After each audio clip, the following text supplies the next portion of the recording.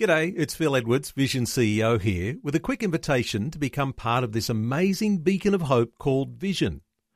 Together we can put our love into action to help people of all kinds build or rebuild their lives on the truth of God.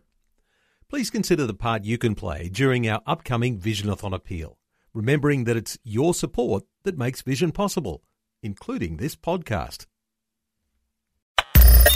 Audio on demand from Vision Christian Media. Exploring faith and the future. Neil Johnson and Bible teacher Dr. Kameel Majdali. Some more today on the way we think about the culture war. The progressives and the conservatives, the left and the right.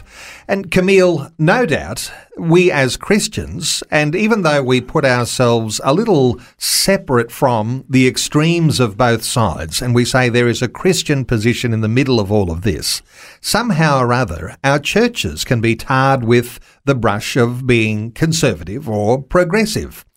What are your thoughts on identifying what you might call a progressive Christianity that somehow or other brings into question some of those positions that we can't put aside that put us into a conservative camp? All right. Well, the culture war isn't strictly speaking in the secular realm alone. It is also found within Christendom, Western Christendom. Now, yes, there's many churches that could be classed conservative, but understand, unfortunately, that term is now fluid and changing. What was once centrist thought is actually now left-wing thought dressed up as centrist. But there is also what we call progressive or left-leaning churches. Some of them are mainline.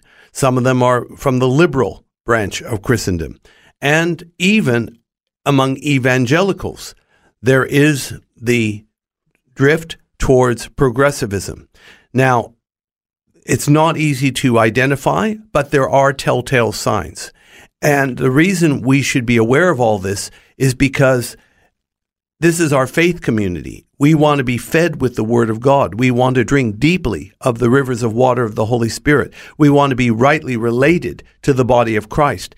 But we've got to make sure that this body of Christ, locally expressed, is faithful to the things of God. So how do we identify this progressivist Christianity? Well, whether it's a mainline, liberal, or even self-proclaimed evangelical church, progressives versus conservatives is simple in this area. Progressives have a lower view of the Scripture than conservatives. Conservatives have a view of Scripture that would be in line with what Jesus had, because Jesus was the living Word. The Word that put on flesh.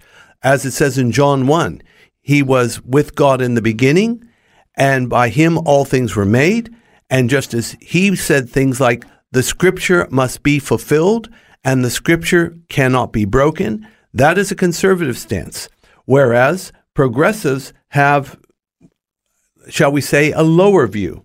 For example, they may say, I actually disagree with Paul on his teaching on this or that doctrine. Now, that is what a progressive says. As far as we're concerned, it's not what Paul said at all. It's what God says, using Paul. Or, the Bible is only a human book. Well, it was written by humans, but we believe it was totally inspired by the Holy Spirit. Here's another one. The Bible contains the Word of God. Well, Neil, what does that mean? It means that within the pages of Scripture, somehow floating around, is God's Word, His revealed will, and so on. But the rest is not from God. And the problem with that is, how do you build faith not knowing what parts are from God and what parts are not? It is actually a very, very dangerous stance to have. And also, some people think the Bible condones immorality, therefore they are free to reject or a la carte what they want. We need to watch after these things so we will be discerning and understand the times. Faith and the Future with Neil Johnson and Dr. Kameel Majdali from Teach All Nations. For more from Dr. Majdali, including books and DVDs on prophecy, Bible commentaries, plus today's and other episodes of Faith and the Future, go to vision.org.au. Thanks for taking time to listen to this audio on demand from Vision Christian Media. To find out more about us, go to vision.org.au.